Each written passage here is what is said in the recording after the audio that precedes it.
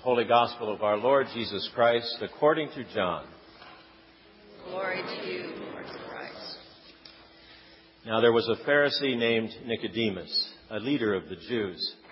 He came to Jesus by night and said to him, "Rabbi, we know that you are a teacher who has come from God, for no one can do these signs that you do apart from the presence of God." Jesus answered him, "Very truly I tell you, no one can see the kingdom of God without being born from above."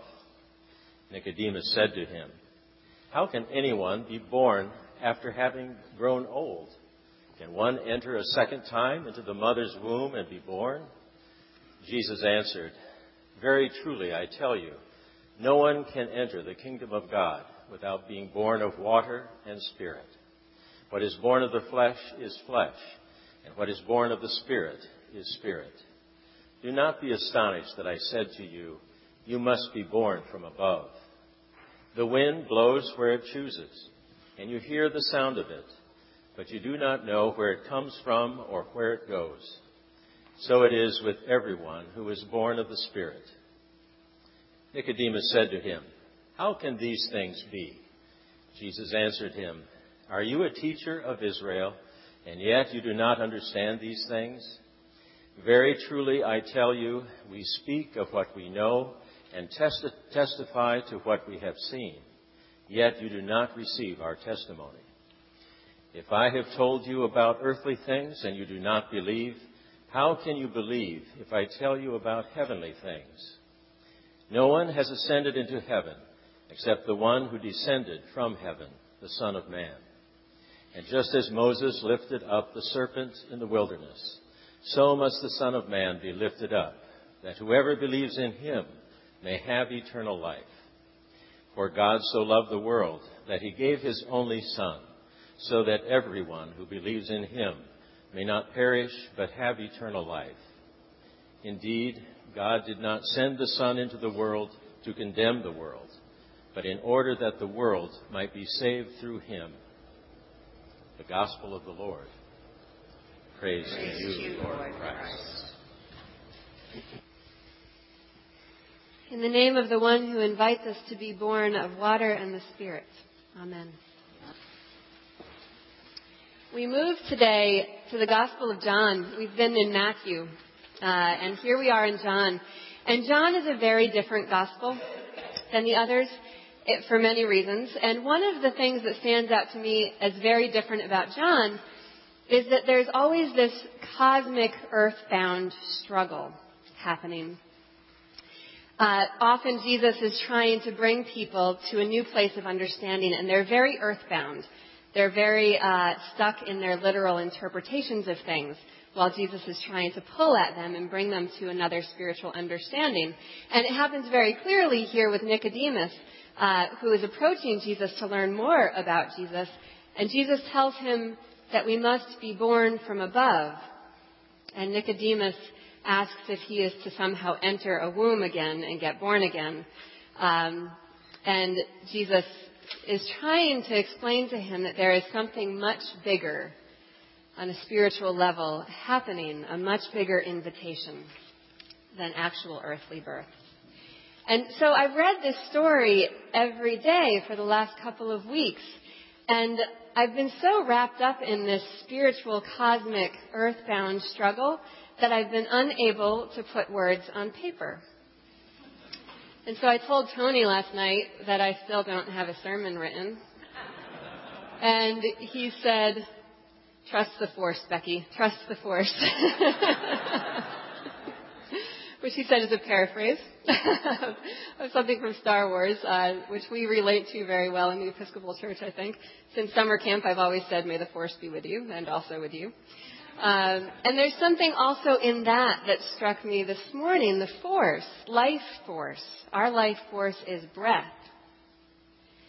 And one of the words today that is used in this gospel is spirit, which is an interpreter's choice. It's the same word, spirit, breath, wind. And so as we look at this gospel together, you and I, without words on paper, I invite the spirit and the breath and the wind to be with us.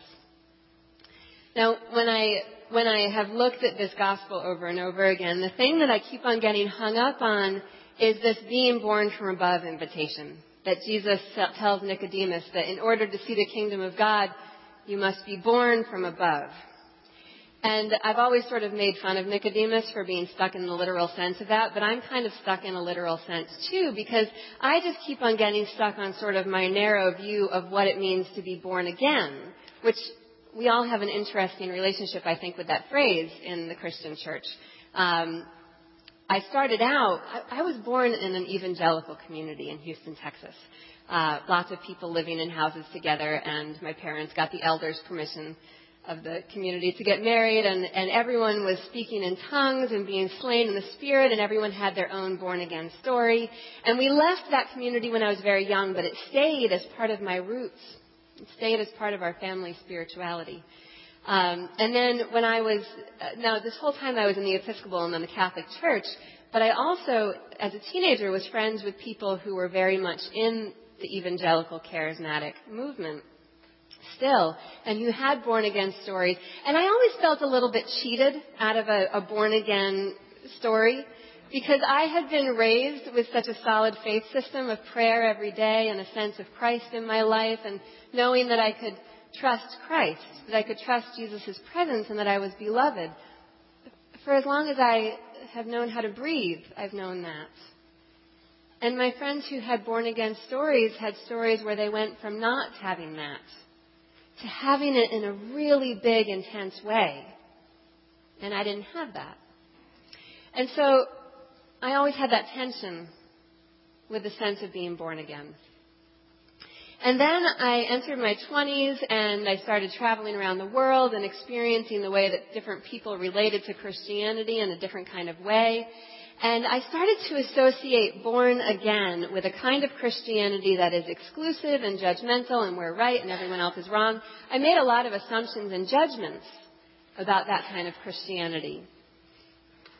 And I did not have the same admiration for it for a while, because I was living in my own judgments and assumptions.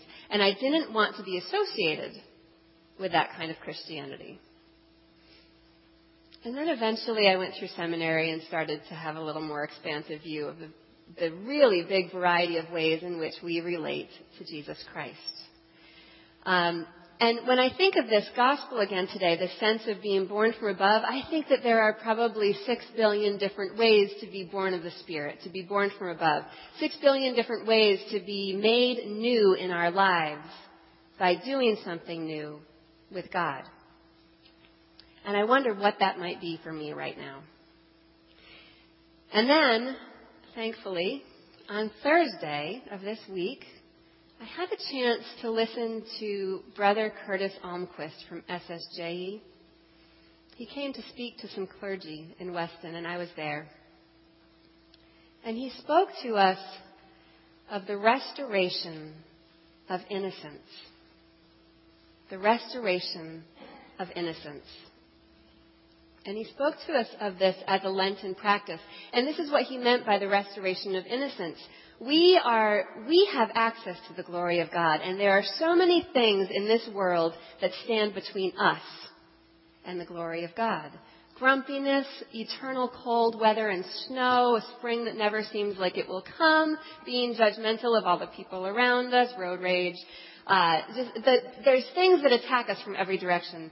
And he talked about the restoration of innocence being something that can move that stuff out of the way, very much move our own sense of judgmentalness towards other people out of the way in order to see the world and each other as God sees us.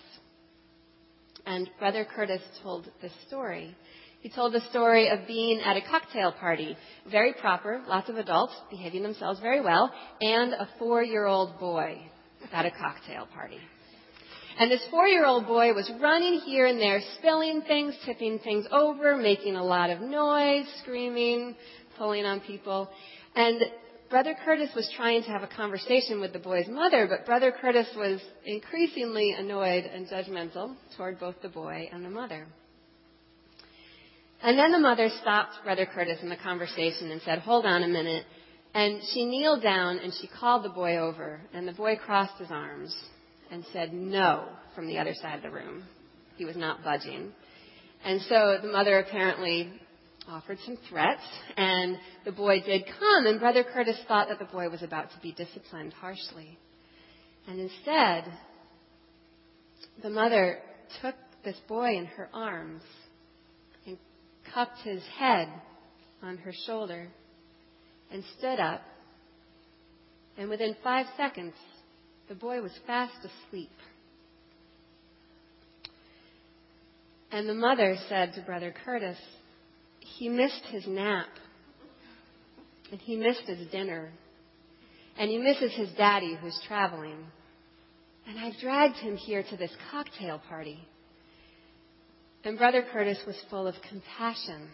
His judgment changed to compassion. And he asked how he could help.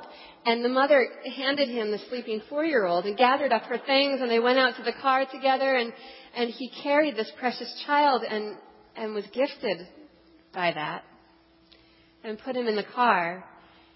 And he went from compassion to relatedness with the child in his arms.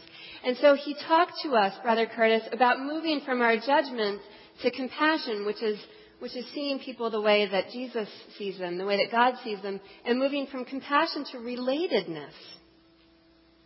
And I was driving here this morning wondering what relatedness could actually mean for us in terms of new birth, which we're called into in Lent. And I was remembering when my babies were really little, and when they didn't know that there was any difference between them and me, between them and the world around them. They didn't separate themselves out as an individual yet. They were completely related with everything around them.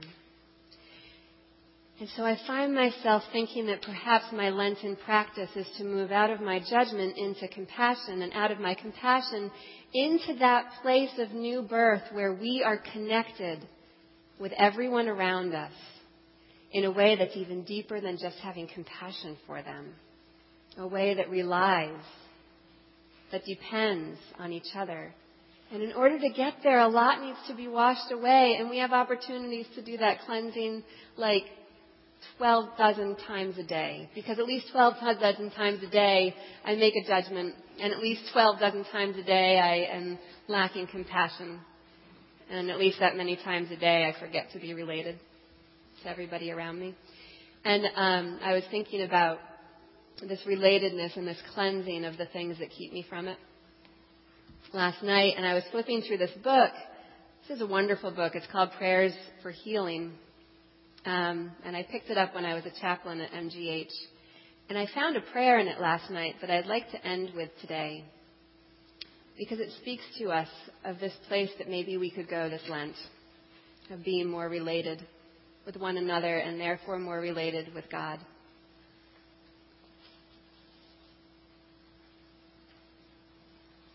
Wash me from all that I think I am, my struggles, my stands, my cherished opinions, my soaring dreams and deadening fears. Leave me only your purity and your peace. Wipe away the masks of judgment I have placed on your children. Show me the face made in your likeness, that I may see my own as well. Brush aside all shrines to the future, all altars to the past, and give me your golden present, a home in you, unmovable and eternal. Still all voices within me. Fill me with the hush of your peace. Now you are my thoughts, my purpose, and my way. All I need and all I am is you.